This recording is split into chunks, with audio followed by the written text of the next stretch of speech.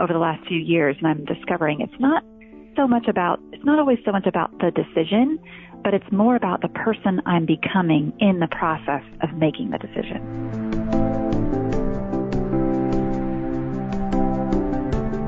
You're listening to Charisma Connection. I'm Chris Johnson.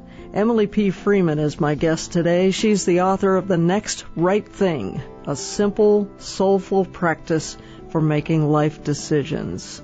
Emily, welcome to Charisma Connection. Hey, thanks for having me. Oh, it's our pleasure. And you have a couple of best-selling books out already. They're best-selling books under the Wall Street Journal list, I believe. Simply Tuesday and A Million Little Ways. Could you fill us in on what those are about, too? Sure thing. If you look at the books that I've written, even though they're different, they all really are all about life with God in one way or another. So Simply Tuesday is really about walking with God in the midst of our ordinary days, because that's where most of our life happens, hence the Tuesday. And then A Million Little Ways is really about what does it look like what does it mean that we were created in the image of God? And the first thing we know about God is that He created, and the first thing we know about us is that we're made in His image. And so what does that mean for us as people? So it's really a book about creativity and what it looks like to be creative, even when we don't consider ourselves, quote-unquote, artists. Yes. Well, it's good to have that context as we look at your next book, The Next Right Thing. Now, you're a wife and mother of 3, and I understand you're also working on your doctorate, so I think you've had to make a few life decisions along the way. Would you say that's true? I think that is true. I'm actually working on my master's, so not quite as much schooling as the doctorate. Well, maybe that's next. That's your next life decision. Maybe. Well, sometimes it does take a big dose of courage to make big decisions or to make any kind of life decision. Could you tell us about some of your decision-making experiences and how you've learned to make better decisions?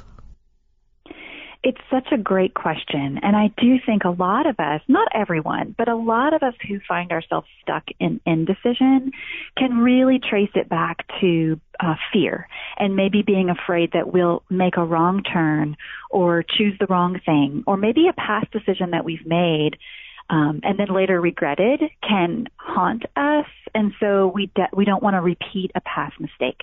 And so for me personally, I can definitely relate to this feeling of being afraid to move because I worry it might be a wrong move. You brought up schooling, and for me, it was maybe right around my 39th birthday when I was thinking about maybe I would like to go to school and get my master's degree. And, granted, that in and of itself is a privileged decision. Let's just be honest. That's the decision that a lot of people don't have the luxury to make. But at the same time, even these decisions that aren't, let's say, life or death decisions, they still come across our paths, and a lot of us are presented with, should I take this path or that path, or go through this door or that door? And a lot of times it's not between something terrible and something wonderful. If it was, the decision would be easy. A lot of times the decisions that we have to make are between two pretty good things. And so that was one of those decisions for me that really became a catalyst for me to pay attention to how I make decisions, and deciding whether or not I wanted to go to school to get my degree, because it wouldn't just affect me. It was going to affect my whole family.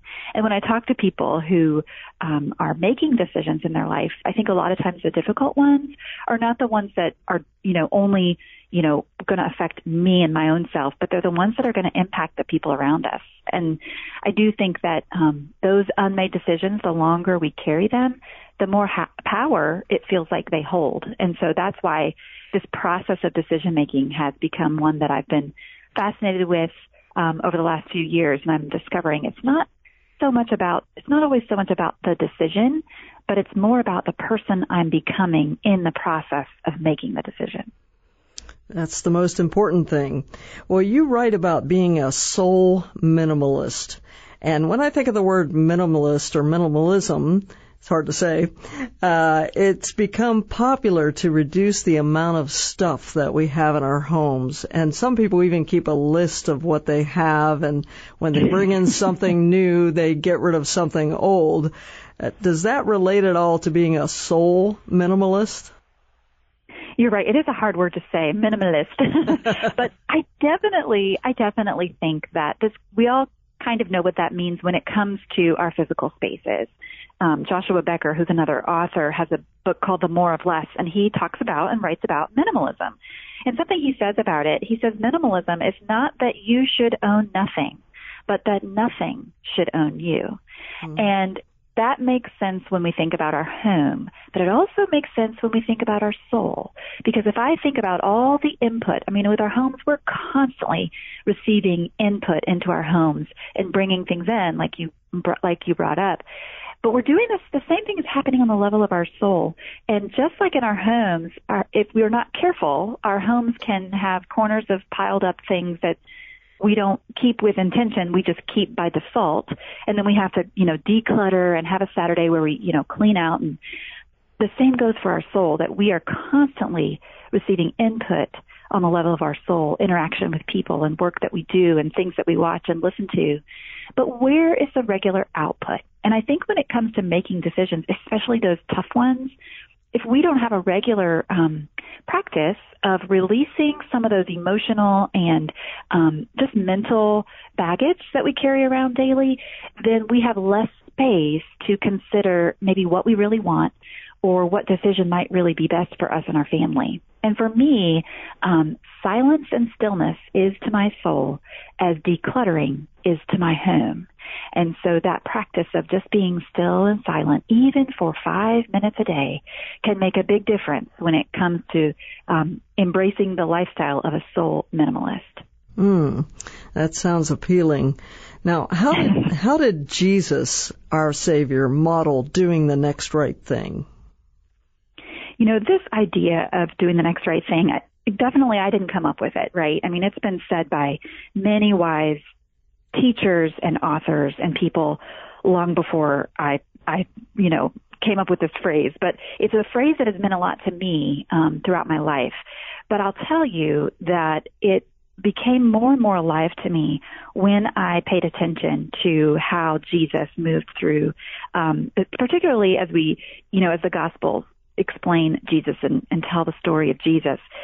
If you think about the way he interacted with people, when to the leper, and he healed the leper, and then he said in Luke 5, but go and show yourself to the priest now. It's like he gave him a one next right step. To the paralytic, he said, get up, pick up your stretcher, and go home.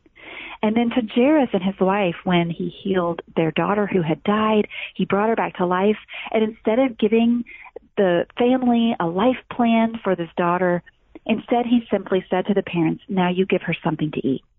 And it's just as remarkable to me to think that Jesus, who is really the only one qualified to give us a grand, 10-year plan, life plan for us, he didn't seem to do that when he interacted with people. Instead, he tended to simply give them one next right thing to do.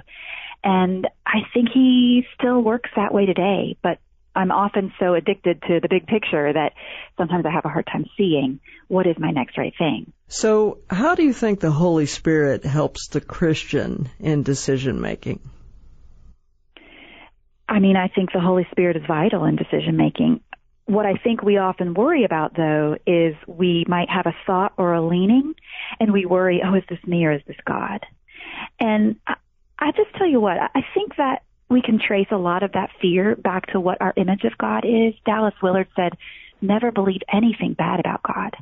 And when it comes to listening to the Spirit and his movement in our life and walking with us and within us and around us, I think that a lot of times we don't realize it, but we have a picture, an image of God that is someone who is maybe trying to withhold something from us or trying to trick us or trying to tease us, or he has a secret and he won't let us know. And I just don't think that's the God of the Bible.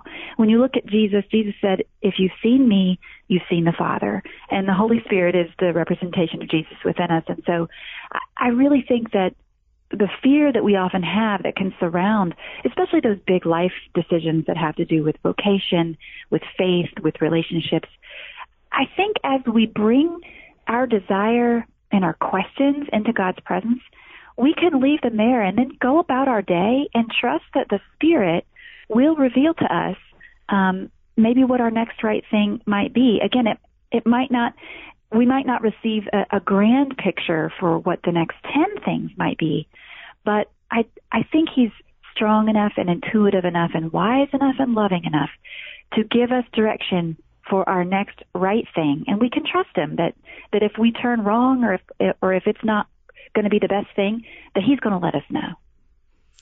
Yes, we have a good God like that. You know, sometimes we make a decision and then we second guess ourselves, but isn't it sometimes a good thing to second guess ourselves? I think it is, and that's a great point because it's really a matter of reflection, and maybe that's a better way to look at it. Is rather than thinking of second guessing, maybe we make a choice, and then if we realize later we get more information or we have a different perspective, if we can reverse that decision, I think there's grace in that, to do that, to admit that maybe we were wrong or to take a different turn. But a lot of times that's not an option. And so I think that the best teacher for future decisions is past decisions. And whether they were right or wrong or best or not best, I think there's a lot of grace to be had, and that we can practice the spiritual discipline of being relentlessly gentle with ourselves as we bring our missteps and our regrets into God's presence. There's nothing that we're going to be able to do that's going to wreck it all up, that's beyond repair. The Bible says God is making all things new. He's not making all new things. He's making all things new, and that means even those decisions I've made that maybe I later regret, he can make it new in his timing and in his own way. So if we miss plan A, plan B is still going to be good. Yeah, don't you think? I think he just allows that, and I'm so grateful for that. Yes, he does. Now, looking at your chapter titles, there are some fun ones in here, and then there are some that are rather intriguing, like Stay in Today, or Don't Rush Clarity, or Stop Collecting Gurus. The one that got my attention was Wear Better Pants. Now, I think this is one women can relate to, so what do you really mean by that title? It's a great title, right? It makes you want to at least read that chapter. Yes. But that idea of wearing better pants, I mean it quite literally. I was cleaning out my house one day and probably avoiding a deadline, which writers tend to do. And I was decluttering and doing my thing, and I came across a pair of pants that were my favorite pants at once upon a time, and I'd forgotten about them. So I pulled them on, and I continued throughout the house doing my thing. And about 20 minutes later, I recognized I'm feeling kind of fussy. And I didn't know exactly why until I traced it back to the moment when I pulled on those pants. And I realized, oh, these pants are a little bit tight. And they represented for me a time in my life that I wanted to remember, and that maybe I was a few pounds thinner, quite honestly, but they weren't serving me the way they once did.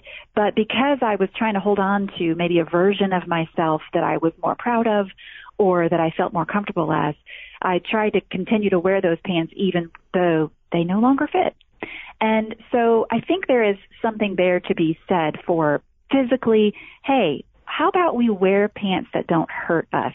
How about we wear pants that allow us to breathe in our actual body? Because I talk a lot about how I, on my podcast and whatever I write, I really want to help create space for a person's soul to breathe, to make space for making decisions or walking with God. But if you back that up to a really practical place, I hope I would actually also be able to breathe physically in my diaphragm. And when I wear pants that don't fit or clothes that are too tight because I'm trying to hold on to a story about myself that used to be true that no longer is, I have a harder time showing up as myself fully.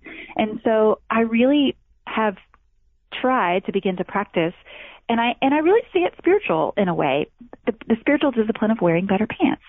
Pants that are kind to me, that remind me of who I am now and not try to fit myself into molds from the past. And in fact, I do think that's an important spiritual discipline, because here's the thing, if the presence of Christ is not real for me, even in this most ordinary, even slightly maybe ridiculous practice of wearing pants that fit me well, then I feel like that his presence, then it would be difficult to apply his presence to everyday life. And so I think that we can both hold the really serious things of the world and the real serious conflicts and struggles and heartbreak of the world, while at the same time thinking of these regular things, cleaning out our closet, doing the thing, wearing things that don't hurt us. We are one whole human person, and all of those things coexist at the same time. And there is something to that when we consider the presence of Christ with us and within us. Well, what are some of the other principles that really impacted you as you sometimes when you sit down to write a book, then it all, gets fleshed out, these principles that you've been studying and thinking about. So are there a couple in this book that really have affected your life? There are a lot. And I think overall, the idea of just doing the next right thing has been really transformative for me, of not trying to do the next 10 things, but of really staying, like you mentioned, the title, Stay in Today. I have a tendency to either rush ahead into the future or get stuck in some of the regrets of the past. And I think the gift of the next right thing posture is it keeps me present. And that has been a real gift for me.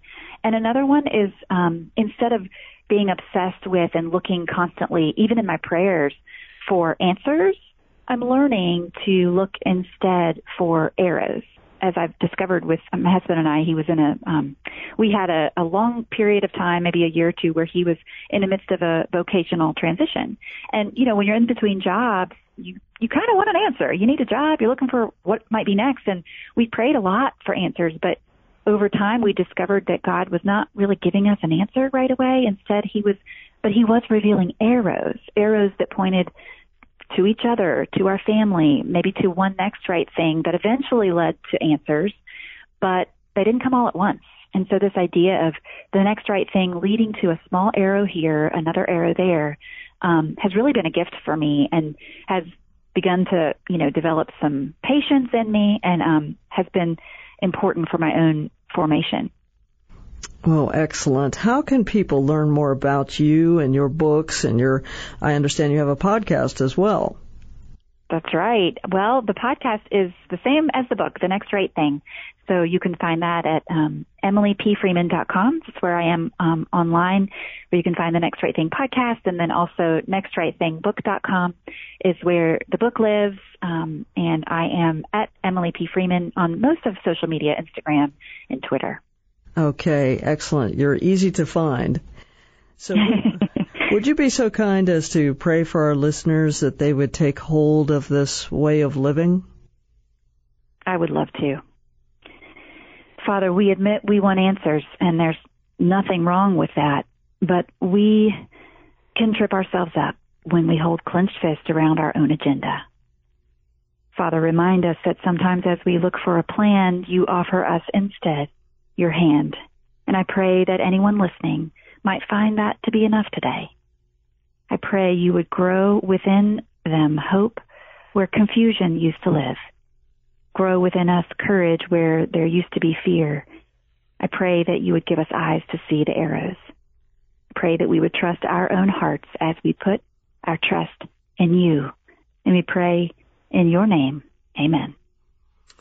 Amen. I agree with that. And it's been a real pleasure to have you here, Emily P. Freeman. Thank you, Chris. We've learned a lot. We've learned more about you and these life principles, so we appreciate you joining us today.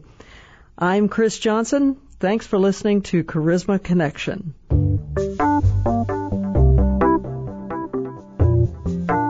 Looking to get a new kind of college visit experience? Liberty University has you covered. Experience what's really happening at Liberty with one of the daily campus tours or special events like College for a Weekend or Experience LU. Meet professors and students, enjoy convocation, and get a first-hand look at life at Liberty University.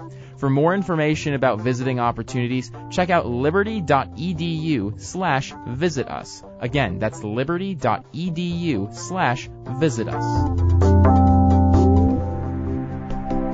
This has been a production of the Charisma Podcast Network. Steve and Joyce Strang are the founders and owners of CPN. Dr. Steve Green is the executive producer of the Charisma Podcast Network. We intend to honor God with every podcast and remain thankful to our advertisers and supporters who make these podcasts possible.